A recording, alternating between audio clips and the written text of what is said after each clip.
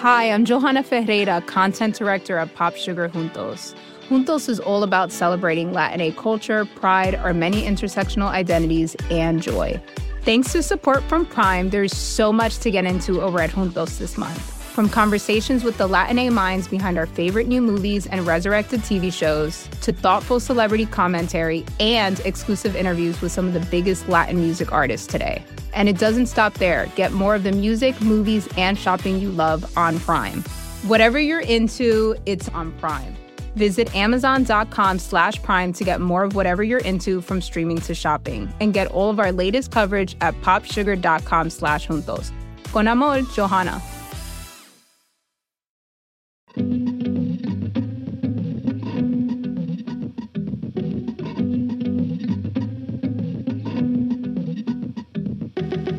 Hello, and welcome to Good One, a podcast about jokes. I'm your host, Jesse David Fox. Each episode, a guest comes on to play a clip of one of their jokes and then discusses how they wrote it and how it fits into what they're trying to do with their comedy. This week is going to feel long, really, really long, so I thought we'd rerun the episode about the longest joke we've ever had on the show, our March 2019 interview with Gary Gulman. The joke is so good, and Gary is so engrossing talking about it, and importantly, it's 24 minutes long. Stretching out over 6 tracks off his 2016 album, It's About Time. It is, in my opinion, Gary's magnum opus, as I am a person who calls people's jokes magnum opusi. And what it is a testament to Gary as like a great joke writing craftsman. There's just sort of so many different types of jokes in it. There's storytelling, there's wordplay, and put it all together, it really conveys why Gary is a joke writer's joke writer. He really puts a lot of care and thought into each word, each syllable, each pause. And I was really excited to get to talk to him about it and really dive into it. I had many sheets of paper highlighted and underlined, and I could tell that he appreciated someone finally taking him as seriously as he should have been taken. When we spoke, Gary had, fairly recently just been getting back into stand-up after some time struggling with mental illness. The material that he was working on, that we do touch on in the interview, would go on to become his acclaimed 2019 HBO special, The Great Depression. If you haven't seen that special, I'm sure you have if you listen to the show, but for some reason, if you haven't, it really is the best of what stand-up can do. It combines just like great joke writing and craftsmanship to allow him to talk about a darker part of his life. So enjoy all of this joke. I know you're going to. Buckle up, strap in, put both headphones in, do whatever you do when you pay attention to a joke. Or, just like keep on going for your walk. Anyway, here is Gary Gulman.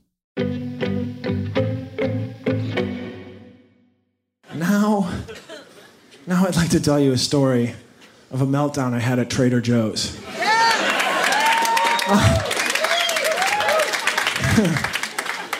Yeah. First of all, let me preface this. Let me preface this by saying that I love Trader Joe's. I love them. They are so nice. They all do each other's jobs. There's no hierarchy. It sounds communist. And maybe it is communist, but at least it's not Soviet wool coat communism. I would characterize the communism at Trader Joe's as Narnian. Narnian during the reign of Aslan the Lion. Obviously, it's not going to be the White Witch. God forbid. During the reign of Aslan the Lion. Aslan the Lion, let me add, the most obvious Christ figure in the history of literature. I called it in 5th grade, and I'm a Jew. But we got to the part in Lion Witch Wardrobe where Aslan dies, and the kids were weeping. They were so distraught, and I remember I was so cool, I said, hold your tears. If this goes where I think it's going, he'll be back on Sunday. And sure enough, They're so nice at Trader Joe's. They always compliment me on one of the items I chose. It feels so good. Like, have you tried the olive oil popcorn? And I always make the same adorable quip. I always say, tried it. I can barely keep it in stock. Let me tell you why that's funny. I'm not the purchasing agent for a grocery store. I'm just a guy. They compliment me on my item. They know what to do because I bring my own bag, and they know what to do with it. A lot of grocery stores, they're dumbfounded by that. I've had them put my reusable bag into a plastic bag.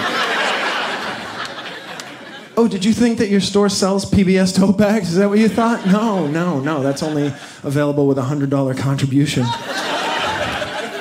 Yeah, I contribute, along with the John D. and Catherine T. MacArthur Foundation. The Bill, and to a lesser extent, Melinda Gates Foundation. The Chubb Group. What age do you get to when you don't laugh when you say Chubb Group? And viewers like me.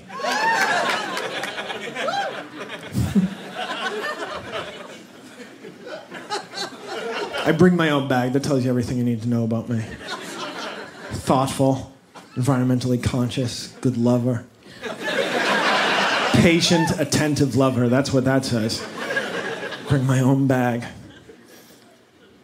And a lot of times, now you're going to be like, this is insignificant, but I'm going to show you something that they do at Trader Joe's that makes me so happy. I pay with a credit card, and I have to go to sign the receipt.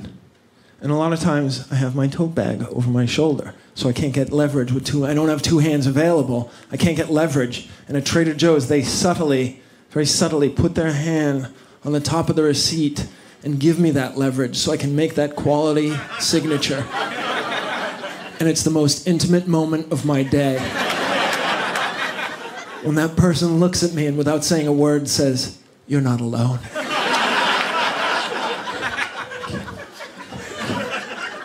And I can feel my brain awash in serotonin and dopamine. I can. And then I read this study. I didn't read a study.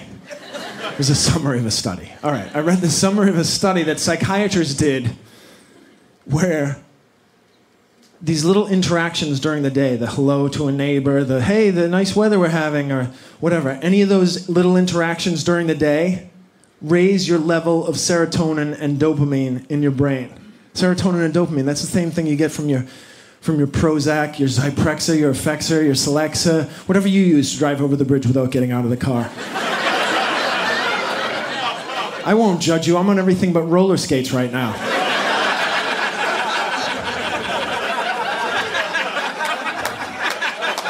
They're so nice at Trader Joe's. They always ask me if I found everything I was looking for today. And I don't even think it's limited to their inventory. I honestly believe that if I told the cashier, well, today I couldn't find a friend, I feel like she would stop everything and say to her boss, Bev, I'm going to take my 15-minute early if that's okay. This young man needs an ear, and I have two of them. I don't write for women well. I apologize. That's the knock on me. But they say, did you find everything you were looking for at other grocery stores? But they don't mean it. They don't mean it. They're just saying it just in case you're the undercover shopper. They don't mean it. They just want you to get out of the store. Just say yes. You find everything you're looking for, just say yes and get out of the store. What am I going to hold up the line because you couldn't find your 100-calorie Oreo cookies? 100-calorie Oreo cookies are such a scam. They're such a scam. They're neither Oreos nor cookies. They're chocolate-flavored oyster crackers. Which is fine if the soup of the day is marshmallow bisque. But it's lentil. It's always lentil. At least where I sup.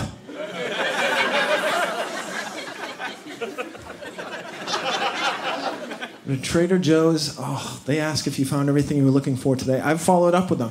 I said, well, last week I was here and I got some fair trade, conflict-free pumpkin seeds. And this week all I could find is the conventional, the unfair trade blood pumpkin seeds.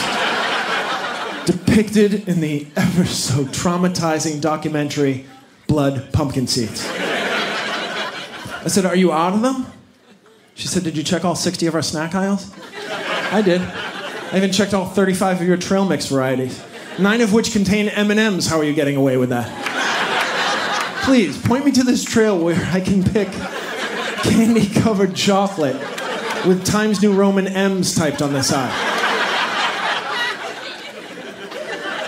I said I couldn't find them. That's when she rang a bell, and the stock boy, who's also the chief financial officer, he came running up the aisle with my pumpkin seeds and the bottle of spiced cider that he said might be a fine compliment, and it was. It was. It was the Pinot Noir to my pumpkin seeds, Chilean sea bass. I shit you not. Might be? Why, you humble son of a bitch. So now, of course, that begs the question, how did you have a meltdown in this Shangri-La? How did you lose your mind in this Xanadu? The people who shop there. Godless savages. They are pushy, they are aggressive, they're hostile, they cheat. They say, how do you cheat at a grocery store? Oh, it's easy. You put your cart in the checkout line with a few items in it, and then you abandon it and go get more things and bring it back and shuttle back and forth. And don't worry, the schmuck behind you will push the cart forward when the line moves. And I was that schmuck. I was that schmuck, that putz, that yutz, that schmendrick, that schlemiel, that schmagegi, that schlep, that schlub, that schmo, that schnook. Eskimos have 100 different words for snow. Jews, we have 100 different words for loser.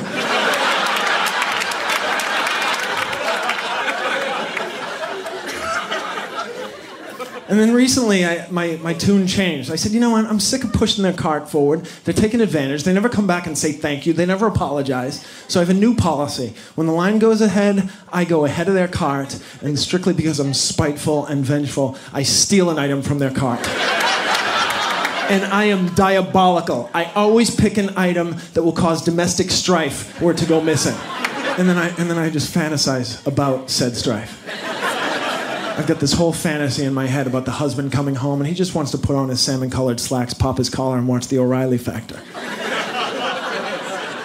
But he wants a snack. And his wife was at Trader Joe's today. So he goes into the kitchen and he starts looking through all the brown paper bags on the island in the kitchen. 1, brown paper bags. They don't recycle these. 2, they have an island in their kitchen. Do you know how wealthy you have to be to have an island in your kitchen in New York City? A landmass in your kitchen? Do you know how wealthy you have to be to have a kitchen in your kitchen in New York City? And they have an island? I hate them already. And he's going through and he's becoming increasingly angry. Oh, she got the cookie butter. Of course she got the cookie butter. She got the Trader Jose's salsa. Of course. Where the fuck is my Kashigo League Crunch, Karen? I've got the crunch. I have the crunch. And it's marinating in almond milk as he loses his mind. The other thing I like to do, and this is strictly, this is community service. I invite any elderly woman in the vicinity to cut ahead with me. You say, how do you get elderly women to join you in your pursuits? I appeal to their vanity. I say, come on, girls. When elderly women are referred to as girls, for the first time since the Cuban Missile Crisis, they light up. One of the women was so overcome with lust, she was fanning herself with her hand, which any third grade teacher will tell you is futile. Fanning herself with her hand, she said, young man, if you had any idea how old I am. And I said, Phyllis, I have some idea how old you are. The fact that the Department of Commerce discontinued the first name Phyllis in 1933. I can ballpark at you, Randy Minks.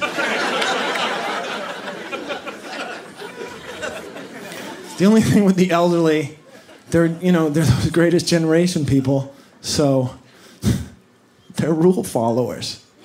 They didn't want to make any waves. They're like, what's going to happen when the woman comes back to the cart? Well, Rose, Blanche,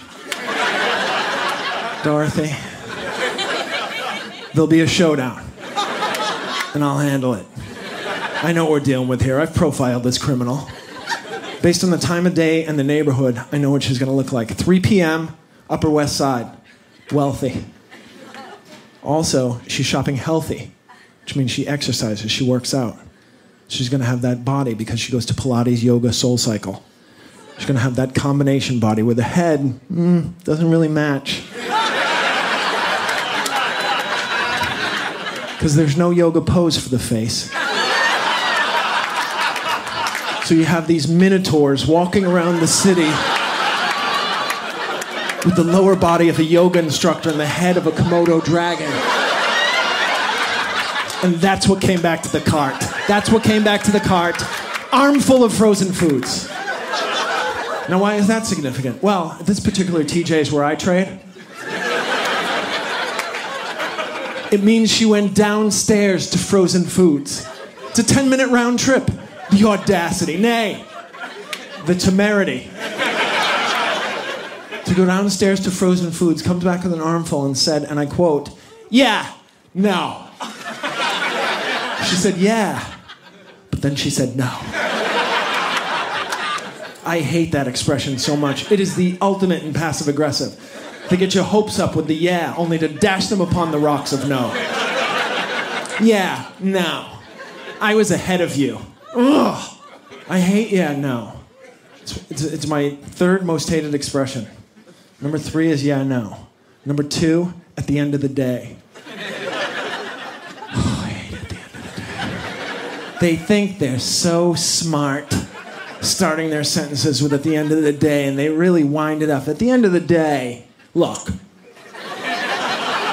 They say so much and say nothing. They just go on and on with these little... Look, listen. Not for nothing. I'm just thinking out loud here. Here's the thing. The thing is, when it comes right down to it, when all is said and done, when push comes to shove, at the end of the day, it is what it is. Just saying. At the end of the day, and just saying, oh, those people, oh, I hate them. I hate them. It's wrong to hate somebody for their expressions, but I do it.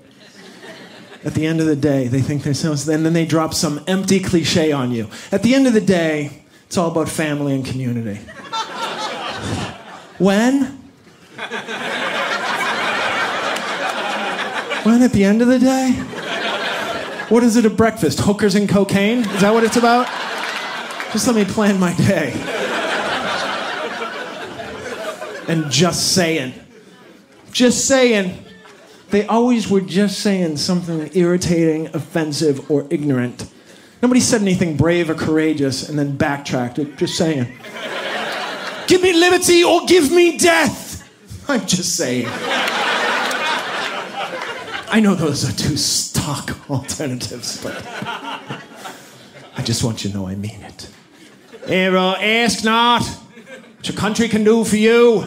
Ask what you can do for your country. I'm just saying. If you have the time, I don't want to inconvenience you. No. It's always some Facebook status update. Offensive. I never had any trouble with bears in my backyard before we elected a black president. Just saying. I'm not saying there is a correlation. I'm not saying there ain't a correlation. It could be specious. But this woman said, yeah, no. I was ahead of you. And so I said, no, yeah. I flipped it. I said, no, yeah, you were ahead of me. Then you went shopping. You can't go downstairs to frozen foods, come back with an armful, and take your spot in line. The best I can offer you at this point, ma'am, is back cuts. And I feel that's incredibly generous, considering the Golden Girls have minutes to live.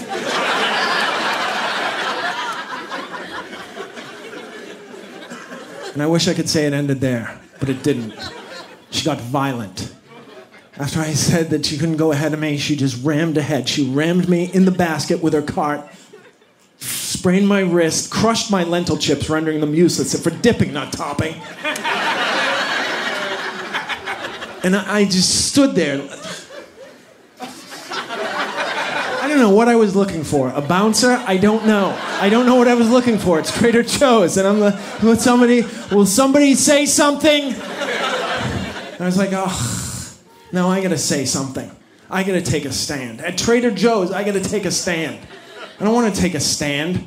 The most stand I'll take is I'll insist on a booth at Cheesecake Factory. Right? It's more comfortable. But I don't like to take a stand. But I said, no, there's no way I have to. I have to say something.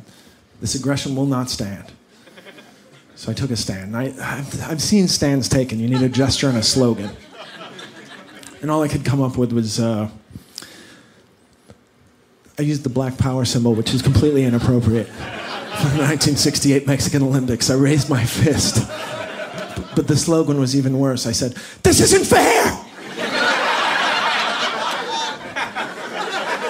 But like higher pitched and whinier than that, it came out so bad, my voice was shaking. This isn't fair! And in my fantasy, it started a groundswell of support, and the people rallied behind me, and they said, I'm glad you said something. Nothing. There was silence. There was no chanting of USA. There was silence. Except for one guy behind me who said, here we go. Then I looked to the perimeter for support. And all there was an eerie glow as the people raised their phones and switched from pic to vid. Oh no. I have seriously miscalculated the political climate of this Trader Joe's. They are not ripe for revolution.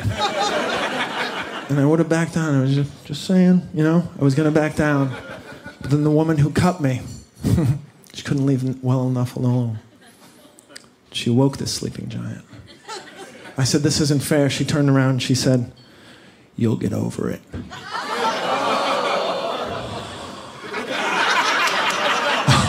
You don't know me at all. You have just ensured I will never get over it. I am sensitive and I hold a grudge. I have axes I've been grinding since second grade.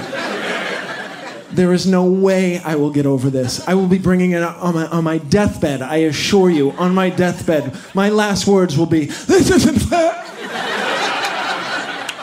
And people will it'll become my rosebud. People will analyze, what could he have meant by this isn't fair? Life is too short? Life is a tale told by an idiot full of sound and fury signifying nothing? Oh, no. A woman cut him in line 56 years ago at Trader Joe's. The freak never got over it, I swear to you. Even though she said that he would. So I knew I wouldn't get over it, so I had a counterattack. I picked up my basket, but I didn't make the same mistake twice. I didn't want her to get inside of me, so I picked up my basket. I jabbed fake left. She bit. So I crossed over to get the baseline on her. But she was spry. She spun and rammed me once again in the basket with her cart. But I was so drunk with righteous anger that I screamed, "That's assault! That is assault! Ring the bell! I've been struck!"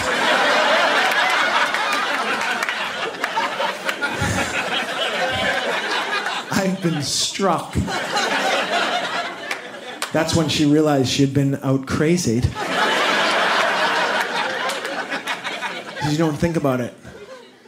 I've never said I've been struck. Nobody has said I've been struck since the 19th century. I've been struck went out with, "Good day, sir!" I said good day, sir! Good day, sir, of course, the go fuck yourself of 1876. What a splendid time in American history. We just say a greeting in an angry tone and everybody knew you meant business. So she started her retreat. She said, fine, you know what, fine. Fine, go ahead of me, if it's that important to you. It is. What's that important to me? Justice? Yeah, justice is that important to me. It's a cornerstone of my philosophy. But she says, just know just know you're allowed to leave your cart in New York City. That's how it works. Yeah. No.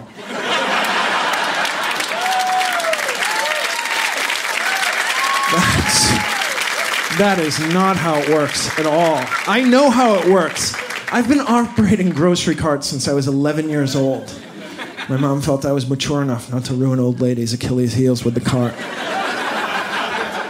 I know how it works. Let me show you how it works. All right. Here's your cart. Here's your foot. Anything you can reach without lifting your foot off the ground, you can put into your cart. You cannot lift your leg, get on an escalator, go downstairs to Frozen Foods, come back with an armful of Skinny Cows and Amy's Organics, because you will have lifted your pivot foot, and that, my dear, is a travel. And I'm calling it. Had she just asked, I assure you, had she just asked, if she had just said, do you mind if I go downstairs to Frozen Foods? I forgot Skinny Cows. And I'm craving something sweet. I only have 3 points left today. I'd say, I know, Skinny Cows. 2 points, ow. I love Skinny Cows. I can barely keep them in stock. I would say, go, get your Skinny Cows, Godspeed. Because that's the truth about Americans, and even New Yorkers. We love doing favors for strangers. Strangers, not our family. They can go fuck themselves. But a stranger, I will bend over backwards to show them I am not the person my family said I am. We are here with the man behind all of that joke, Gary Gulman. Thank you for being here. Oh, thanks for having me.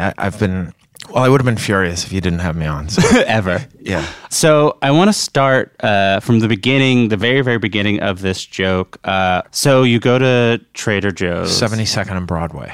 After a therapy session. My therapist is at 72nd and Broadway, too. This guy that many comedians see, this man named Alan Lefkowitz. That's great. He started with Richard Lewis, and over the years, he's seen so many comedians. In the most boring way possible, what happens with this woman? I was there, and there were 2 or 3 elderly women ahead of me, and then there was a woman ahead of them who left her cart and was gone for a while, and to the point where the line moved forward, and we went ahead of her, and then she came back, and she insisted on getting ahead of us again. And one of the elderly women, and this is the great line that I take for myself, and one of the elderly women said to her, "You went shopping."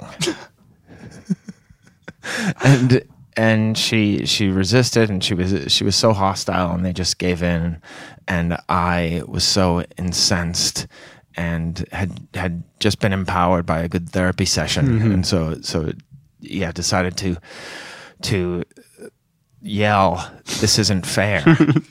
And then the woman turned back to me and she said, "You'll get over it." And that was and then we kind of tussled a little bit, and where you try to get in front of her. I tried to get in front of her, and she slammed her card into my basket, and it got ugly. And then in reality, she said, "Fine, if it's that important to you," but it might not have been what really happened. I can't remember because I've told the story so many times in that way. You could picture her saying that, but you have no idea if she said that. Somebody once said to me in a similar situation, "You'll if it's that important to you, go ahead if it's that important to you." This woman actually did say, "You'll get over it." But somebody somewhere in my life, either that woman or somebody else, said, "If it's that important to you," and I said, it is that important to me. It happens. Are you immediately like, I talked about how there's comedians have sort of a spidey sense of like, oh, there's material in there. Did you feel like, oh, there's something? Yes, absolutely. And to the point where I went on stage that night at the Comedy Cellar and told the story, and The only thing I really had was "you went shopping," Yeah. which was the line that the elderly woman said, and it bombed, and the entire story just no interest from the audience. But I knew something was there, so I sat at the comics table upstairs at the Olive Tree, and I said to, I remember it was Keith Robinson, I told him the story, and he laughed, and I said, do you think that's funny? Is that worth sticking with? And he said yes, and I never do that. I never workshop I never ask permission of other comedians whether this is funny. If I have done that, it's been a long time, and I don't remember the last time I had done that. Is it because there's a different type of joke that you wanted to see? Yes, exactly. That's a great point, Jesse. I had not been a storyteller up to that point, a true storyteller, and then it became not all that true. Yeah, but at some point your goal was to. Yeah, so, but it's emotionally true, which I think is important. So we'll get through sort of all of it, but I was wondering, I guess, at that point, are you like, what Trader Joe's material is already out there? Like, at what point are you making sure there's not things that are sort of adjacent to this? I know, because I know that you do that. The thing was that normally people or comedians rail against these things. They hate this, they hate that. Yeah. And I've found it's easier to be different if you take the other side of that argument. I don't know why they make it so easy for me, but they do. They just hate everything and are so cynical. I love Trader Joe's, and it's much easier for me to write something original from that vantage point and perspective than it is to attack something. It feels better too. As we mentioned, the joke was not written in order. No joke gets written like, okay, it's time to write a joke. Let me start with the first word, and then 21 minutes later, you have no idea. Right, exactly. And what's useful is by 2012, you have the story half of the joke because you do it on John Oliver. Yes. So you basically have a little bit of I like Trader Joe's as a setup to then tell the story, and then by 2014 on Pete Holmes' show, you only do the part about how you like Trader Joe's. Right. And that's 12 minutes already of material. And then somewhere along the way, 9 more minutes come together by the time you record an album in 2015 to set the stage. Okay. So you have the seeds of this, pun intended, in the John Oliver joke, which is, in John Oliver you say, they're so nice, everybody does everybody else's job. From the bottom to the top, it's no doubt communist. The end. Then by Pete Holmes, it's an oasis of sweetness in a desert of cruel grocery stores. They're so nice to each other. I don't remember saying that.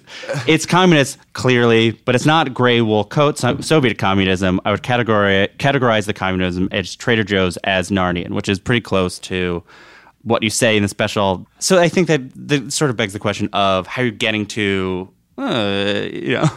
from communism to Narnian to let's talk about Narnia. Just sort of the thought process of getting into Narnia. For years, I had a theory on the Chronicles of Narnia and a separate joke that a lot of the issues with jokes is, and it's clear in the introduction to this, I'm just going to tell a story. It's how to get into it. How do you talk about something else and then all of a sudden it can really throw off the audience and distract them and confuse them.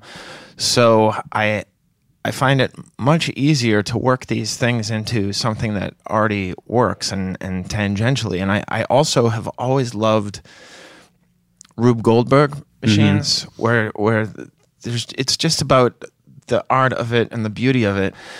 I think that having these ideas and writing pages and pages of jokes about The Lion, the Witch, and the Wardrobe, even before the movie, I had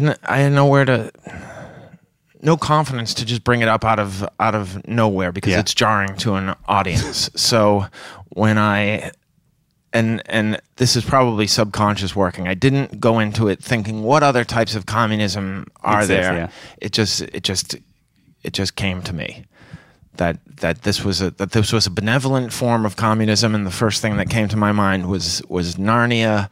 And guess what? I've been thinking about a joke about The Lion, the Witch, and the Wardrobe for forever, and also there's probably not any way that people will know what I'm talking about unless that movie had come out. So I could have written that joke in the early 90s when I first started comedy, and nobody would have remembered it if they ever saw the cartoon version or read the book. I mean, it just wasn't in the top of mind. Yeah. So that was it's all about timing with a lot of these. There's storytelling as a form, and there's storytelling stand-up, which we've talked about in a certain way a couple times on the show. First, John Mulaney talking about Mike Birbiglia, and then Mike Birbiglia talking about Mike Birbiglia, which is every single detail that you might tell a story is an opportunity to do jokes on top. Yes. Is that essentially how you're like, okay, well, I have this 7-minute story I'm doing on John Oliver, but I'm not done with it. Okay, let me go through. I have this communism. Let's see if I can do just more on this. This is one detail. Let's explore that. Well, the way I write is to transcribe what I said on stage last night. At this point, it took me a long time. I always transcribe my jokes, but over the years, I've become better at adding things to the jokes while I'm on stage and in the moment. So when I'm transcribing the story, I think I love Trader Joe's. Okay, why? Yeah, and then I can expand on that. And as I'm saying, here's why I love it. Everybody does each other's jobs. They're very nice to each other. It's a great communal atmosphere. And I can just hear critics say, yeah, it's communist. Yeah. And then I say, yes, it's communist, but it's benevolent communism. So I write out that and just go on stage every night and hope this new thing that I added from the last time will stick, or at least feel right and get some response. And the whole thing in being a comedian is building time is hard. and I find this is the most efficient way for me. I want to ask you about two changes from the Pete Holmes show to the thing, which is on Pete Holmes you go blah blah blah. I called in 5th grade and Jew, and then you point to yourself. But then in the special you go, I called in 5th grade and I'm a Jew. Okay, and making it longer. Is that it wasn't intentional. I got it. Yeah. So is I guess there's sort of a general. Is there amount of word perfect you are to a thing like this? Like, how much of it are you verbatim trying to remember something that you've written down? Probably 80%. Yeah. But I there's Jerry Seinfeld who writes it down, performs it word for word, and does an imitation of himself every night. And then years ago, I read this interview with Gary Shandling in which he says he meddles with the timing and the words and the order and the speed and everything. He's more of an actor, I think, than Jerry was when he was doing stand-up. And so I've combined those two. So I would say it's 80% Seinfeld and 20% riffing. And by the time I put it on a TV show, and definitely by the time I put it on an album or a special, I'm locked in. Yeah. A lot of the riffing is just recalling things that I had written down. Yeah. Because I've written it to death before I bring it on stage usually. So then the end of this section, as you said, is the kid talking. Hold your tears. If this is going where I think it's going, we'll be back on Sunday, and then show enough. Right. Is that incongruency that it sets up? Yeah. What I think is interesting about this first tangent is it sets up what I guess you would call like what UCB people call the game of the metatextual comedic game of it. Right. So it's like there's jokes in between, but there's two sort of comedies. One is there's going to be incongruencies of the situation and how you're reacting to it. Right. And the other one is there's going to be these tangents. Yeah. And I told you there's a story, and immediately I'm not talking about that story. Right. Yeah. Is that something that at some point you're hoping for? Do you realize that is what the rhythm of it is? I love when you digress. Yeah. I love digressions. As long as you come back to the thing, I love that. And I loved at the time I was reading a lot of David Foster Wallace, and his footnotes were often as interesting as the text. So yeah, I sort of got into that at the time. So all versions of the sort of joke evolve into the compliment of your purchase, and then the first question is, how did you land on the purchase of olive oil popcorn as what they would compliment you? Would you try out different things? No, that was the first. Is it true? One. Is that like a thing that you? It never happened, but the olive oil popcorn seemed to be they really pushed it, and it had a huge presentation in the different stores, Trader Joe's stores that I had gone to, and people are very moved by it, and it seemed pretty specific, but still general. It's popcorn. Somebody could be excited over a popcorn. So that sets up one of the first just wonderful jokes of it, which is, tried it, I can hardly keep it in stock. And the big difference between that, the Pete Holmes version and the recorded version, is you add, let me tell you why that's funny. Oh, jeez. Which is a specific move. I mean, I think what I like about all of that is you're like, oh, this guy in the story is also the guy we're seeing on stage. Right. It's the same. It's like, yeah, I hadn't thought about that. That's interesting. But so the let me tell you why it's funny is a very specific breaking a wall type thing that I don't think you've done to that before that. Why do you think you added that in? Why do you like it? Because I had worked on it, and it was so hit or miss in the comedy clubs, and I'm so sensitive, so that if you don't laugh at this thing that I love and I worked on, I'm hurt. And so one night I explained to them why they should have laughed. Yeah. And the interesting thing is that deconstructing it actually makes it less funny. Yeah.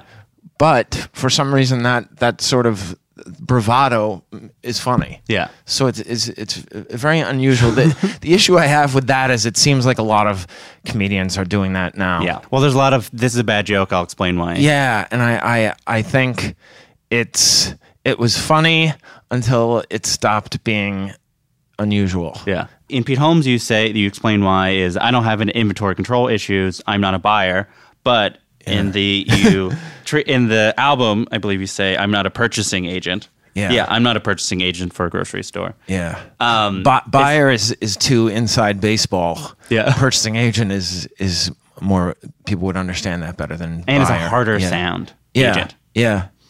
And purchasing. Yeah. Yeah. Which then goes into a new part, which is the PBS part, and that you set it up by the most jokey joke of the joke, which is a lot of grocery stores. He's talking about you bring your own bag and they know what to do with it. A lot of grocery stores, they're dumbfounded by that. I've had them put my reusable bag into a plastic bag, which is a real, how dumbfounded are they? And then it's a real set up punchline joke. But it really happened. Yeah. Oh, really? Yeah.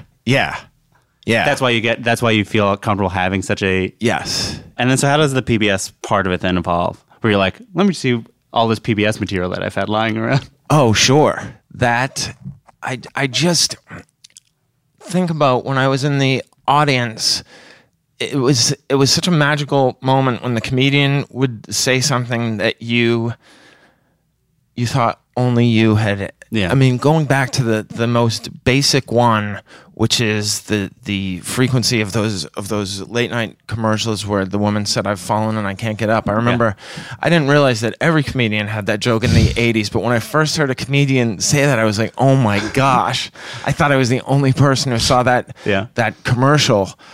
So luckily, I've gotten in front of audiences who are irritated by the list of names at the beginning of the PBS and telling you these billionaires who have contributed. Yeah. So speaking of which, the next part I think is maybe my favorite part because it's so different in a lot of ways. So it's the story of how they handle the receipts. Oh yeah, that's my favorite part too. And it's it's different than almost any other joke that I think of you did at the time, which is a really long build-up. Like you're just talking about it and you get really quiet. Can you walk through how that evolved? Because it really is sort of different and it is new between after that was obviously a newer part. How did that come about to do in that style? Well, I've never been really comfortable talking about my mental illness on stage. And then there was this opportunity where I was already doing pretty well with this joke, and then I felt comfortable with the audience that I could make myself vulnerable by talking about this rather personal thing, and it happened to coincide. A lot of the things with jokes are timing, and when something's in your head, you're working on a joke, and then all of a sudden, or maybe it's that thing where you start noticing things when you're involved with them, Bader Meinhof or something like that. But yeah, so I had just read a New York Times op-ed by my psychiatrist. I didn't find him through the op-eds, but it turns out he's an op-ed guy. He's a professor at Cornell, and he also sees patients. But he had talked about the tiny interactions during the day. There was a study; it raised your levels of dopamine and serotonin, and then all these things. I tried them out one night, and they worked, and they stuck. And people laughed when I mentioned the different antidepressants that were out there, and so acknowledged that I was on them, and it was very freeing. Instead of making me embarrassed, it was very freeing. And I think one of the reasons why I like that part of the joke so much is that pretty much my entire hour and a half show right now is based on revealing a lot about my illness and depression and anxiety and my hospitalization. So, which is part of this whole new thing. It's called The Great Depression, and we're shooting it for HBO in June here in New York. But the point is that Trader Joe's employees hold the receipt at the top when you write it down, and so I'm going to Trader Joe's basically now at this point to do research on little things and finding these things, and that one stands out because I'm writing a joke on it, and it wouldn't work if only Trader Joe's does it. I'm sure a lot of other people have had that happen to them, but it is such a connection, and it feels so good. And again, that's one of the great things of being in an audience is when the comedian, it seems like he's reading your mind. And then the part that makes me like laugh loudly is that whatever you use to drive over the bridge without getting out of the car. Yeah, that phrasing of it. Is that a thing you have to write down ahead of time? Do you riff something like that? No, I wrote that down. Yeah, I was trying to think of a fun way to say don't commit suicide. Suicide. Yeah, so that it's just finding a euphemism for suicide, and you're just playing around until you find something. Yeah. So then you have the Pete Holmes. In the Pete Holmes one, you end this version. You have all the Oreo stuff, which I feel like as a person who famously has all these cookie jokes, felt like somebody had ready. There's some word changes. In Pete Holmes, you say the secret is they're not Oreos, but in the special you go, 100-calorie Oreo cookies are such a scam. They're neither Oreos nor cookies. Right. Which all is to build up to their chocolate-flavored oyster crackers. Yeah. Which has alliteration, assonance, and consonants in it. Uh-huh. Is any of that on purpose? Do you think it just sounds good? And then it just sounds good. Yeah. Yeah. Because I've listened to so much. I love listening to smart people talk. And I'll listen to A Few Good Men over and over again, falling asleep. And Aaron Sorkin in particular, and Quentin Tarantino. I love listening to people talk like nobody else talks. And it's something that probably took writing down initially for the first 10 years of my comedy, and then now I can do on the fly for the most part luckily my delivery has a lot of pauses and goes slowly, so I have a little bit of time to formulate on stage. When you have a thing, you make sure like you hit it hard. Yeah. Chocolate flavored oyster crackers is a hard hit. Joke. Sure. But again, it's there's a survival of the fittest thing where if chocolate flavored oyster crackers didn't get a big laugh, it wouldn't have made it past the first time I doesn't matter how good the phrasing is if people don't hear it. Right. Yeah. I mean, it also just sort of you can say anything, right? You can say they're crackers, and people are like, oh yeah, they'd laugh a little bit. Yeah, that would have been funny too. Yeah, totally. So there's the blood. Now we're at blood pumpkin seeds. So there's 3 different versions of you do blood pumpkin seeds. On John Oliver, you say I got some salt-free, cage-free, conflict-free pumpkin seeds. I don't know how you feel about the whole controversy, but after seeing blood pumpkin seeds, I like to get the conflict-free. In Pete Holmes, you just say instead of the conventional unfair trade pause, you then pause blood pumpkin seeds. You then don't reference movie, but then back in the special, you not only reference movie, you underline the joke, which is the unfair trade blood pumpkin seeds depicted in the ever so traumatizing documentary Blood Pumpkin Seeds. Yes. Which is a classy way of pointing out you said something funny. But the issue with that is, and I would never do it now, and I kind of cringe, is a lot of, I don't want to call them conservative, but hard-ass comedians mock the different, the organic, and they mock, and I'm actually celebrating it. Yeah. And so I wouldn't do that now because it sounds too much like people complaining comedians. everything's gender non-binary. Shut up, non-GMO. It's like all these things are positive to me. Yeah. It's like, these are better pumpkin seeds. Yes. That's what the joke is saying. Yes. This is a store that has better pumpkin seeds than other stores. And then in both the John Oliver and Pete version, they ring the bell, which people love the ring the bell joke. And then you're like, here comes the chief. Here's the stock boy who's also chief financial officer and the head of human resources. But you drop head of human resources for the special. Oh, I shouldn't have. Yeah. It's probably better to add the head of human resources. But the chief financial officer is definitely a choice. CEO would have been too easy. Yeah. And it's a specific. Chief executive officer doesn't sound so good, but somehow chief financial officer sounds like one of the things that my friend and I were at a Starbucks in Los Angeles. I'll never forget this conversation with this friend of mine. He was saying that he thought one of the components of laughter was hearing a word that you forgot you knew. Mm-hmm. That makes you laugh. And chief financial officer, for some reason, I think would ring a bell if people who took a marketing class or a finance class in college or high school. I think it's also hearing words in different contexts that like you right, so you said trail mix and then just using trail in a different context, people are like, it's the same thing. Yeah. I mean, you have different versions of that throughout all of it, like where you're using words in different ways or using the same word over and over again in different ways. So this joke ends with how it ended to Pete Holmes, and obviously you continue, which is he came with a bottle of spiced cider that you said is a fine compliment, and it was, which is one of the biggest laughs. Right. Something about that where they're like, this place, if you get that, I imagine you're like, oh, the audience is on board. They also. Oh, yeah.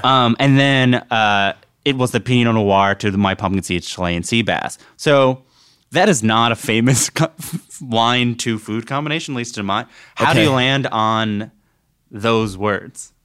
Pinot Grigio is too common. Yeah. Right? Cabernet, all these other ones. Cabernet and Stay. Yeah, were too common. And for some reason, I thought Pinot Noir was a white wine, and you would drink white wine. Noir. Yeah, it's so stupid. And that you would drink white wine with a fish, but Pinot Noir is a soft sound, right? Pinot Noir, pumpkin seeds is a hard pumpkin. And Chilean sea bass is another hard one, so it felt nice coming out of my mouth, and it sounded nice in my ears. So that's how it became. It's the right amount of syllables. Yeah, it's also a thing where you want a longer syllable thing than a shorter one. Right. It's like the rare example of like, let me figure out how to make this long without feeling forced. So we are now at the story. Yeah. So now the story starts. So I think this is a good time to talk about how to just generally, how do you work on a piece like this that ends up being 20 whatever minutes long when most of it is you're doing 15-minute sets. Like, right. Yes. How do you then get to the point where like, oh, my goal is for this to be long. I have to imagine at some point you're like, oh, let's see it. Yeah. How do you then get to that part where you're then, do you start plotting it out when you realize, oh, I'm going to have to make this one consistent thing? I'm a runner and I have dogs, so I spend a lot of time exercising with my thoughts. So I'm going over these stories and thinking where I can, and also listening to them a lot when I'm writing. So I'm thinking where I can add this and bring this in. And I don't go so far as to frequently chart them, but occasionally I'll write out a list and put them in orders. But I will say, and Mike Birbiglia was the one who told me this years ago. He said you build time by doing hours, not by doing 15-minute sets. So I would do the hours on the road and add all these things in there, and then I would come back to the Comedy Cellar and have to fit this into 15 minutes. But the thing that the Comedy Cellar is great, it's not ideal for me at this point in my career, where some guys I envy, like a Chris Rock or a Jerry Seinfeld, will go up with his notepad at the Comedy Cellar, and it's like, I'm not at that level where the people who book the Comedy Cellar and own the Comedy Cellar are gonna indulge me and bring my notebook on, and the audience doesn't know who the hell I am half the time, and so I have to go up there with a killer 15 minutes, but I can lose them in between some big laughs for a minute. At the most, usually. And within those minutes is where I would add these little things. So you're building it both 1 minute at a time and 21 minutes at a time. So then the next part, you do it in John Oliver, but you have to set up what the thing is. Do you have to just sort of keep on going? Because you can't really get that many laughs. You're just basically at that part. Is it a matter of just like, how can I explain as quickly as possible what the central problem is? Like, are you just going over trying to do it in different ways and be like, oh, I got it down to like 3 seconds, I got it down to 5 seconds? Yeah, sure. Yeah. And that's probably part of the motivation for the beginning of it. Is to say I have this story, not to build up too many things, and it's not like everything else where it's really well thought out. It's just I have this story, and so I imagine you're like, I need a very big joke to come to justify that, and that is the Jewish joke. The Eskimos have 100 different words for snow. Jews, we have 100 different words for loser. Yeah, but the thing is, I had that joke for years. I had to imagine so. Yes, absolutely. But again, because I had become a person who had long jokes, short jokes just didn't fit into my set unless I could apply them to these longer jokes. Yeah, and so having that for years may have worked in conversation on a radio interview or something like that. But as far as being a part of my act, it would stick out. How important is being Jewish and communicating to the audience that you're Jewish to the person you're trying to portray in this story? Or for you, and generally as your whatever we say persona is, like when you think of yourself, is that a part of it? Yeah, for some reason, and it was very liberating to me when I first started doing comedy in Boston. Had I started in New York, being Jewish, I probably would have kept that to myself. But in Boston, I was one of only a few stand-ups at the time who were talking about being Jewish. This other man named Rich Seisler, who was very inspirational and influence of mine. And so I could kind of stand out in Boston comedy with Jewish jokes on a show where most of the guys were non-Jewish, which is an obnoxious expression. So then it goes into the part where you're imagining the home life of this woman you have not met. Yes. Which is you portray this husband with salmon-colored slacks, pop his collar, and watch O'Reilly Factor. What do you want the audience to think of this man in this household at this point?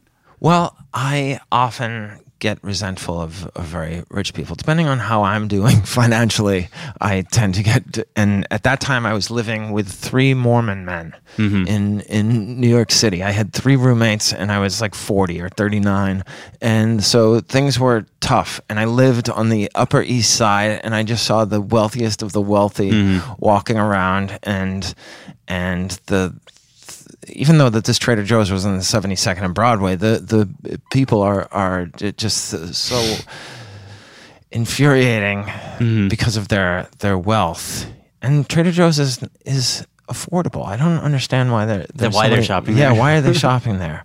Why themselves? Yeah. And it also goes to my obsession with picturing people's home lives based on their behavior, and it's completely false and judgmental and mean, and it's not a good quality. But it except for joke writing. Yeah, was it hard to sort of get this part to work, partly because it's darker than the rest of the, like this home life, because he yells at his wife. Oh yeah. He's a real bastard. Yeah. And then you're like, wait, you're like this guy who's like the Joker who like caused chaos in this person. Yes. Was it hard to get it to work because it is, or people are on your side, so they're like, yeah, screw those guys? The Comedy Cellar audiences are generally very.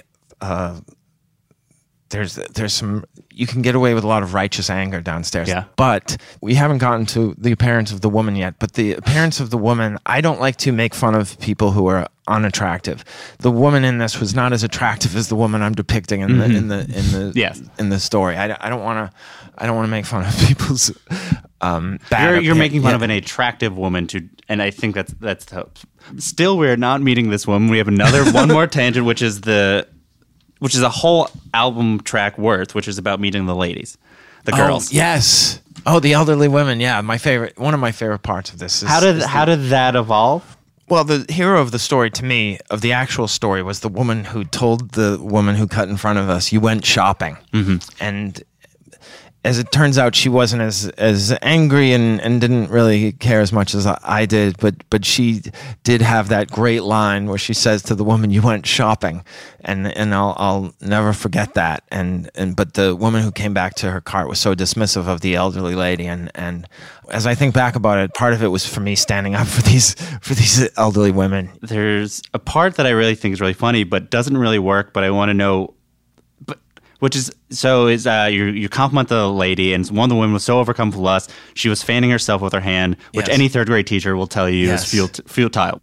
It is clearly a joke. To me, it's very funny. The audience didn't find it that funny. I can't imagine a lot of audiences find it funny. Yeah. What is that? Why is that stay in there when like you remove a if it takes up too much time? Yeah, it's a little bit indulgent in that, it doesn't always get a laugh, but I've noticed over the years, especially when I was a kid, there were moments on comedy albums where only later did I notice that the audience didn't laugh, and it's my favorite line, and so I think I'm going to keep that in because I love that image, and I really think that you may not like it, but if you do like that, you will really like it. I feel that's part of building a fan base is collecting the people who you see in the audience. Nobody's laughing, but there is some people who are doubled over. And Judd Apatow, I've heard, said that you need to get about 18% of an audience to really love something, and then you've got a nice career. Yeah. First you introduce Phyllis, but then you do a thing that's I think a really classic you move, but I think it's really impressive, which is you talk to the other ladies and you go, well, Rose, Blanche, Dorothy. Oh, jeez, yeah. You're trusting the audience, trusting some of the audience to know what you're doing without saying this is what you're doing, which you're setting up a thing later. But is that why is it important to not have to spell things out to your audience? What do you like giving them those moments? I think audiences love jokes where they have to fill in part of it, and that's I think it's called negative space, and The Simpsons use it so beautifully. And one of my favorite joke of all time, or the thing, if I had to vote, what's the best joke of all time is this line. Other than that, Mrs. Lincoln, how was the play? which makes me laugh. Or made me laugh when I first heard it, and I analyze it and think about it so much. It's such a beautiful joke that if I could only save one joke, it would be that one. So that's I don't know if it's currying favor with the audience, but people like that. I love that type of joke, and I'm an audience member at times, and that really makes me happy. So yeah. We'll be right back with more Gary Gulman.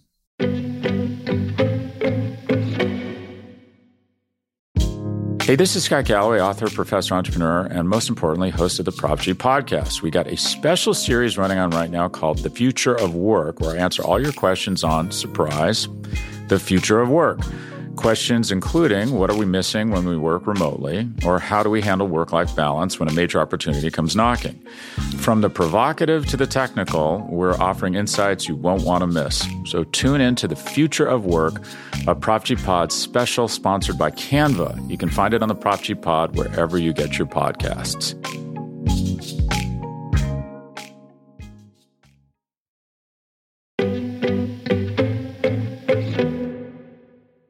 And we're back with Gary Gulman. So here we are. Now we're finally meeting the woman. One change from the John Oliver version to this is you say, I've profiled this criminal. Yes. So this is the first of a few examples of you increase the stakes with these little things that are not for jokes, but you're like, oh, this is a criminal. You'll later go something like counterattack. Like you're using more violent language. Is that Are you deliberate to that, or or is that just something of like, oh, I need to make this seem like this story I'm telling is a very big deal? Yeah, it was deliberate. Yeah, to use that type of language, to take it very seriously is part of the funniness, how outraged and how out of proportion my reaction is to it. Yeah. The next part of the joke has the most parody of a Gary Gulman part, which is the audacity, nay, the temerity. Yes. Audacity is usually followed up in rhetoric by people trying to sound smart, but it comes off bombastic when they say nay, temerity. Audacity, nay, temerity is something that I bet you could find in 100 publications. Yeah. And I thought it was funny to use it in something where the stakes are so low. It's usually something from a UN speech, not this stupid thing. Yeah, it's the audacity of hope, not the audacity of trying to cut in line. So, no, she says that, right? Yeah. And then you get your hopes up with the only to be dashed them upon the rocks of the no, which is, again, the contrast. But I wanted to ask you, you have these turns of phrases that they aren't necessarily cliches, but they are existing phrases. Like, what do you like about having the thing that is like, it rings to your ear of a saying in that way? Yeah. I think looking back on it now, I wouldn't have included dashed upon the rocks of no, because the thing that infuriates me about that expression is its frequency and how often people use it. And I remember I wrote this short film for an acting class in around 2002, and there was one character, this woman who, every time she started a sentence, she would start with "yeah, no," and the actress unfortunately couldn't get it down, even though in real life it was based on her. She would talk like that, but she couldn't memorize it that way, and she would just say and no, you have to say yeah, no, and she couldn't get it down. So it was an infuriating verbal tick that a lot of people had at the time. And again, it's something that I couldn't do outside of a joke. As you ever notice people who say yeah, no? So when I put it into this woman's, it worked with that perspective. But again, it was something I had for years, something that I'd written into this awful short film in 2002, and I finally got to use it and sort of deconstruct that expression, because it infuriates me. It's just I hate lazy writing and I hate lazy talking, and I think part of it is I grew up around people who spoke in cliches. Yeah, it's so interesting because you have turns of phrases that feel different and used in different contexts, and then you have a whole rant about cliches that you hate. Yes. And there's a clear distinction, but it distinguishes what you like to do. You can say dash upon the rocks. Yeah. Because that's like, it sounds like something, but not something specific.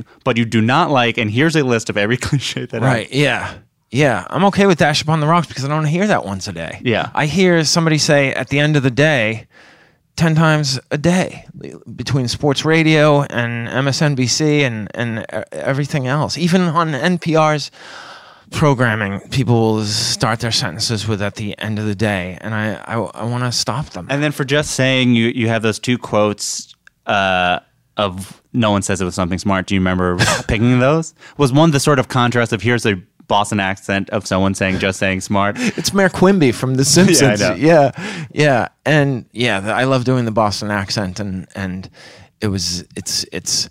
In where I come from, it's shorthand for being really, really ignorant. The way some people use the Southern accent, but that's become too cliche. Even the Boston accent is probably cliche. But you also it's a cliche at this point for anyone who's not from Boston. I think is right. Yeah. The next part is where you go. You were ahead of me, and then you went shopping, which we explained was yes. It's Yes. not yours, but you're like, that's good, and I'm going to keep it. So great. And Yeah. it gets a laugh, but I imagine if it doesn't get a laugh, you're like, oh no, these people do not care. Right. Yeah, that's true. That's true. You're like, I have Yeah. to finish this story real But the interesting thing is that you went shopping is something that is the least reliable part of that joke. Oh, interesting. It's hit or miss whether they laugh at, and I know if they laugh at you went shopping, which to me is one of the best parts of the joke because it made me laugh when it happened. I was like, this is incredible. It is This is gold. What it is a story joke. It's a joke Yeah. with the story, right? So it's Yeah. like if the story's working, then that joke is the funniest part because they're Yeah. following you. Right. Where everything else is a joke that Yes. you can only be paying attention for 10 seconds and get some of these jokes. Where Right. that one you Yeah. had to like Yeah. care and be on your side. Yes. And you're like, oh, if they don't laugh, you're like, I guess they're not Yes. on their side. So then it goes on. You say, considering the Golden Girls only have 1 minute to live, which is a nice callback. What is your feeling? This is 2015. Callbacks. This was a time where callbacks were, I think, at an all-time low. Yeah. Where people were using it. But Yeah. you had a few, and this joke alone, you have 3. Right. Yeah. Yeah. I don't care for callbacks, and there was a time where I would point out how easy it was to get a Yeah. laugh off a callback during the set, and then I thought that was too common for guys to do stuff or women to do stuff like that. So I would take that out now. I used to be blown away by callbacks until I realized how easy they are. Yeah. So then you finally have the confrontation where she hits you into once. You're looking around if there's a bouncer. She renders your lentil chips useless. They're for dipping, not for topping. Yes. How did as you were like, okay, well, this confrontation was very small. How do I make it into a joke? How did you sort of, when you conceived it, how were you thinking, like, let me make this funnier than just sort of like a awkward, intense moment in a real life?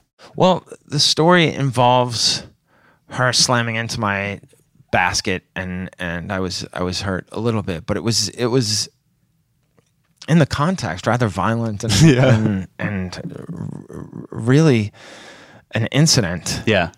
And I was outraged, and one of the great things with comedy is it's sort of its redemptive value, which is like, all right, this horrible, to me at the time, because I was shaking, this horrible thing happened to me. I can redeem this by making it into a joke, and then it was worth the quote unquote suffering. So the next line is, oh no, I've seriously miscalculated the political climate of this Trader Joe. So they're not ripe for revolution. So this is the part where I want to talk about how political this joke is, because it is an incredibly political joke. It's maybe at this time your most political joke. So you set up yourself this sort of PBS watching hairy Jew in this safe space, and then you're talking about communism, and then that's what's good about it. And then you're facing off this wealthy couple who thinks that rules don't apply to them. Yes. By this point, Bernie Sanders is running for president. Yes. You talk about, you have that black president joke.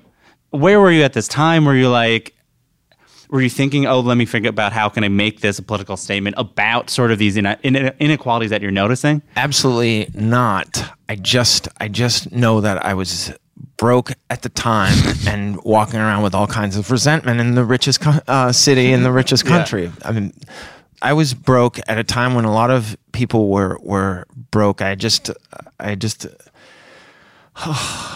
I had bought a house at the wrong time and was underwater on it and had to have 3 roommates, and I was shopping at Trader Joe's because it was affordable and healthy, and it was just, so I was walking around with I've heard Seinfeld talk about being irritable as a comedian, and I was very, very irritable at the time, and the issue is I can't be so poor that it's causing me mood difficulties. Sure. So it's usually when I make a comeback financially and start earning, because I wasn't working the road that much, but enough where I could work these jokes out. And every spot at the cellar mattered. Yeah. In that I needed to do my best on them, so I needed to be prepared. So they keep on booking you. So they keep on booking me because I also needed the money. Yeah. So getting on stage frequently was both helpful for my career, but also helpful for my lifestyle. But now, as you look back on it, do you now see like, oh, I guess there is a certain sort of like, be it political or a understanding of culture that I guess is now politicized, but sort of like you're contrasting types of people. I think the thing that I shoot for in comedy, and I've heard Billy Crystal talk about it in kind of an old-fashioned way, where his managers said, you need to leave the audience with a tip, kid, and a part of you. And so I think what I wanted to get across in all of my jokes at every point in my career where I've actually had the skills to write decent original jokes is that I'm not going to tell you very much about me, but you'll know what kind of person I am based on this joke. Like hopefully after listening to an hour of me, you won't think I'm a bro or a bully. I mean, this joke is an incredibly personal joke without being what we think of as personal comedy. Right. Yeah. But what is actually personal is saying, this joke is long and it has a lot of little details about you, but also tells you how your brain works. You connect dots. Right. And that is the best art can do, is you sort of like get to like ride along a person's brain as they go through a thing. Kurt Vonnegut talks about reading is meditating in other people's minds. I thought I made up that quote. No, you didn't make it up. No, you didn't say what he said. Yes. It's just sort of what you said was very valid too, and well said. But that's who I think of when I think of that idea. So it goes into then you'll get over it, which is this amazing moment, at least that I have when you listen to this joke, which is like he's telling this joke. Like there's a right. I hadn't thought about that. Like to me, that is the entire thing. Is that right? It's like you'll get over it. This is 17 minutes in. Oh my gosh! I mean, I think the more general question is, why is this joke so long? I mean, part of it is what kind of jokes I love. Yeah. When I would watch comedians and listen to comedians as a kid, there was part of my brain was just saying, "Oh, keep going, don't stop." And get to the thing that I think that is only in my life, which ultimately became a joke that we had talking about today, but I already went into it. But the abbreviations joke, which was as a kid hoping that someday a comedian would say most of the states start with the same first two letters. So that's why all these things have to be long, because I am obsessive and think about these things so frequently. What is interesting is that you have this desire to have these long things that are like the maximum how you can talk about it, and then there's a part in the next part of the joke where you go, I have an axis I've been grinding since second grade instead of since the second grade, which is how people would say it. And I don't know if you intentionally remove the, which I think totally. Yeah. So that's at the same time you're like, we can't have that the there. Right. You're like, this joke is 21 minutes long. Yeah. What is that contrast that you like? To say the second grade is something that an adult would say, but saying second grade is something that you would say when you were in fifth grade. So it's funnier. It's funny. It's also the reverse of the kid who sounds smart. Yeah. It's the adult who sounds like a kid. And at some point it gets too long. Yeah. So I used to add this part where I told a story from it actually happened in first grade. I said it happened in second grade where the teacher wanted to keep me after school, and she had the class vote on whether I should stay after school, and I lost. And I tell the story, and someday I will write it well enough that it'll be good enough to but that was in tell this on joke. Stage. But that was in that joke, so it was another 3 or 4 minutes, and it's just like, all right, now it's becoming gratuitous that you're just and throwing these things you're in there. Sensing that it feels gratuitous to you, and it feels too long. And the sort of the moral of like, because the truth about Americans and even New Yorkers, we love doing favors for strangers, which is again a pretty political message. right. But how did you end up like, oh, well, that's the moral? I will bend over backwards to show you that I am not the person my family said I am. That is that is a story ending. That is a moth slam. Oh, okay. It's a story. Oh, that's interesting. The other ending, which is like a big joke ending. Right. That is yeah. You're not ending really on a laugh. Right. Because it's just nice or smart or interesting. Yeah. Was it you promised a story, you feel like it ended with a story, or you just sort of thought of that and you're like, that specific version of the ending where it doesn't have like another, and that's why that woman is whatever. Well, I don't. I'm kind of tired of the jokes where the comedian is the hero and the people woo, and I was feeling terrible about my situation with my family, and that they didn't appreciate me, and so I wanted them to hear me say that I'm not selfish, and I'm not a egocentric person, and I probably am, and maybe this joke just says that. I was thinking about that sentence. When a stranger, I will bend over backwards to show them I'm not the person my family said I am. That is like a decent metaphor for what stand-up comedy is. You are talking to strangers, and you are in this joke spending 21 minutes, like going out of your way to be like, I'm not this other type of person. Yeah. The state abbreviations joke, which we almost talked about, which gets talked about a lot, which it felt like the height of your ability as a comedian, like as in terms of just ability. But this to me felt like the most you joke. Oh yeah, it's probably my best joke, and it's not as popular as some of the other ones. Yeah. Maybe because of where I did it, or the timing, or the fact that Patton Oswalt didn't go on Facebook and rave about it. When did you realize this joke is saying like, this is who I am? Before today. I think as I was writing it, I was saying I can get everything about me into this joke, but I also think that I've tried to do that with most of my jokes since I first started. But it's a cheat, because I don't. Up until recently, I didn't want to tell you anything about me. Yeah. And I wanted to keep it to myself. But I want you to know these things. But I'm going to, like, the last Colbert show I did, I talked about all these lazy things in my life. But what I really was saying, but I didn't have the confidence, was I'm so sick. I'm really depressed. I'm very sad, and I can't function. It was interesting because I heard someone refer to that set as like, oh, when he went on Colbert and talked about depression. I was like, right. And then I was like, no, without mentioning depression. I mean, it's clear for people who know, and not clear for people who are just like, which I think it ends up being savvier, because people get it who get it, and then everyone else is like, oh, this is just a funny joke. I get it too. I'm also lazy. Yeah, that's what my friend said.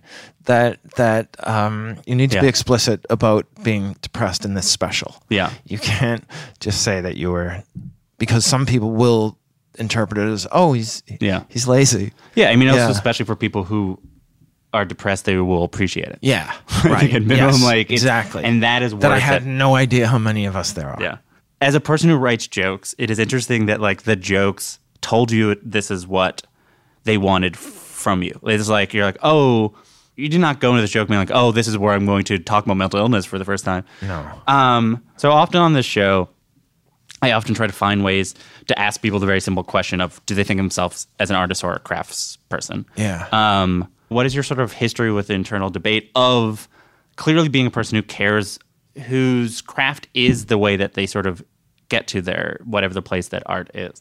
The idea of when I started to think of myself as an artist, that was a switch, and I can remember the inspiration I got and I'm not sure where I saw this painting by Edwin Hopper. It could have been the Guggenheim, it could have been the MoMA, but I saw it, and there was a splotch of white paint on a light pole, a globe street light, and I said, oh, he thought about that splotch of white paint a lot. Mm-hmm. And there are a lot of other areas on this painting that he made choices on. And it was while I was writing this joke, and I thought I'm making something, and it's not the same. It's more of a collage than it is a painting.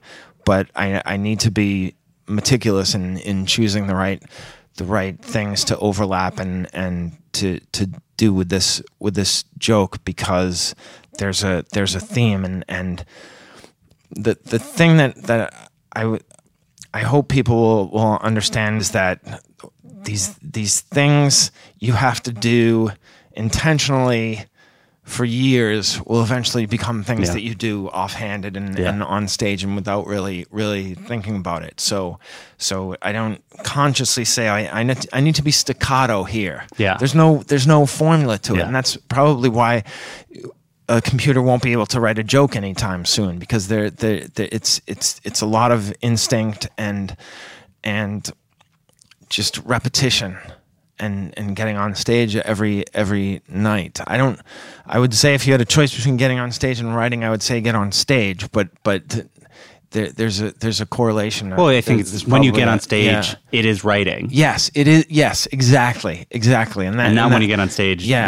Right. And that will be part of the tip. Once you get to the point where you can write, quote unquote, write on stage, you're really in a great position. Yeah. But it doesn't come overnight. In general, for a thing like this, how do you know a joke is done? And especially because, and maybe it wasn't. I mean, I had heard in interviews you weren't happy with the special. No. The audience really wasn't that crazy about it that night, and I'll never understand what was going on, and I'll bet you they'll say they had a wonderful time and they laughed throughout it. But I'd heard better reaction to it, and does that make you think the jokes were not ready because there was an audience that was not responding the ways other audiences did? They just weren't bulletproof, I guess. Yeah, which is fine now, but it took years of thinking about it and therapy and introspection and antidepressants to get to a point where I think that if that were to happen again, I would say that would be fine. I remember Mitch Hedberg's wife saying that he wasn't crazy about his special that made him so famous, that Comedy Central presents. And it happens. I've heard that from other comedians that they say, that this thing that made me so popular didn't really play that well in the room. I will say that the state abbreviations joke, it played okay in the room that day, but not as well as things that nobody paid attention to. Yeah, I had better sets elsewhere with less popular jokes. So I will say that the joke is finished when you leave on a laugh and it's strong. Hopefully it's not a callback because that seems too easy. But I remember reading the Dante Club, and one of the characters in the Dante Club, this poet named Lowell, said that poetry, you write 100 poems for every good one and you can never find an ending. And I feel the same way about jokes. I write 100 jokes for every good one and it's so hard to find an ending. So talking about the tips, beyond sort of why are you doing it, what is it, you've talked about just sort of after this special, you had a hard time going back on stage. Yeah. Oh my word. Yeah. I mean, and you moved out of New York and then but you then have moved back to New York. You've now have, I think you've talked about, you have 90 Minutes that you're touring with about depression. Yeah. So beyond sort of why you're doing the tips now, what does it mean to your relationship to yourself as a stand-up that you can do the tips now? The tips came from a whim on December 31st. Last year I became vegan for New Year's, and this year I wanted to do something. And so I had a lot of coffee, I remember, and I feel like a god when I'm drinking coffee in the morning. And I was really jazzed, and I said to my girlfriend, I said, "What do you think if I tweeted out comedy tips?" And she said, "I think the people would love it." And I said, "All right." And then I just tweeted out, starting tomorrow, I'm going to write a tip. I didn't realize. I assumed you had already stockpiled like 50. I only had one. Listen to your sets and write down what you said. And I tweeted it out there. But also, I think subconsciously, I hope part of it was this guilt that I have over, and the gratefulness I have over this career that I've been able to build, fortunately, and feeling better, that I often work with comedians who I think are terrific on the road. Yeah. And one thing I try to do is get their videos to the booker for Conan, who is very generous with watching people that I've recommended. But the other thing I was thinking was I often say to them, I wish I had the kind of power that it would take to give you a career because you're so talented. And so part of it was I don't really have the time because I'm writing so much when I'm on the road. That's my best time for writing during the day. And also I can tell you everything I know about comedy in about 2 hours. So I would love to be able to do that. And then this idea came to me, thank goodness. And so I've been been doing that. And yeah. The other thing is it holds me accountable because I can't tell everybody to write and not be diligent about my own writing. And also it makes me hold myself to a higher standard because people are going to say, this is the guy who's telling everybody how to write jokes. So I have to be on point with my stuff. So what does it mean as a stand-up who's been doing it 25, 26 years? What does it mean figuring it out for you? Finding your voice, I think. Yeah. Yeah.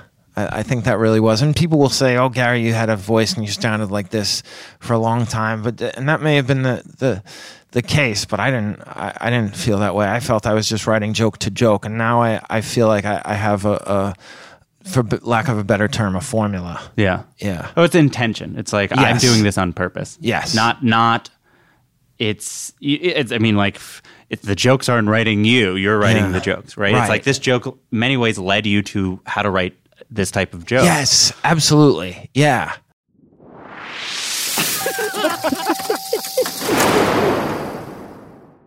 So that sound means it's time for our final segment, which is the laughing round. It's like a lightning round, because it's comedy. It's a laughing round. Oh, I like it. Thank you. You are in the minority. Do you have a joke, like a street joke, a favorite? These two Jews are in front of a firing squad, and one of them says to the man in charge of the firing squad, "Can I get a blindfold?" And then his friend says, "Murray, don't make trouble." Do you have a joke that you wish you could steal in a way in which it's another dimension where no one will know because this joke is it's your exact same life, but you have this joke? Oh, Mitch Hedberg's Dufresne. Yeah, the Dufresnes. Yeah, people are missing. Yeah. Do you have a joke that never worked? You kept on trying. You think it's so funny. It never worked to a point where you could not put it in a set, but you'll go to your grave being like, this is really, really funny. Yeah. I think the story of the teacher who had the class vote on whether I should stay after school, like someday I'll make it work. We met recently at the Comedy Cellar. We also met very briefly, like 13 years ago at University of Maryland when you were doing Torgasm. Oh, gosh. I don't remember any of it. What do you remember?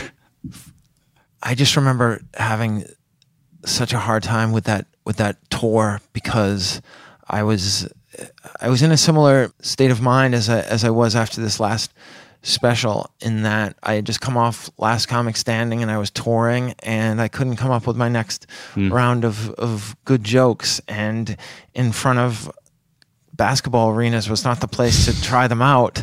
And so I felt very... I also felt like I was a satellite. Yeah. I know Mark Maron talks about that being a satellite comic. I was a satellite comic of the biggest comedian at the time, and at the time very few had ever risen to that level. So it was it was hard. It was like, I don't want to say I was Scottie Pippen, but I was maybe Steve Kerr or somebody on those Chicago Bulls teams who was I was a good basketball player, but I was playing with Jordan. Yeah. And so nobody really cared. I mean, I don't remember any of the jokes Dane did, but I remember you did the cookies joke. Oh, cool. Thanks, man. That's it for another episode of Good One. You can listen to It's About Time wherever you stream albums. You can watch The Great Depression on HBO Max. You can see Gary's list of comedy tips on Vulture. Follow Gary on social media at Gary Gulman. Good One is produced by myself, Jelani Carter, Hannah Rosen, and Camila Salazar. Gautam Srikishan did our theme song. Write a review and rate the show on Apple Podcasts. 5 stars, please. Email any comments, questions, or laughing round suggestions to goodonepodcast@gmail.com or tweet at us at goodonepodcast. I'm Jesse David Fox, and you can follow me at Jesse David Fox. Good One is a production of Vulture and the Vox Media Podcast Network. We'll be back next week with Lauren Lapkus. Have a good one.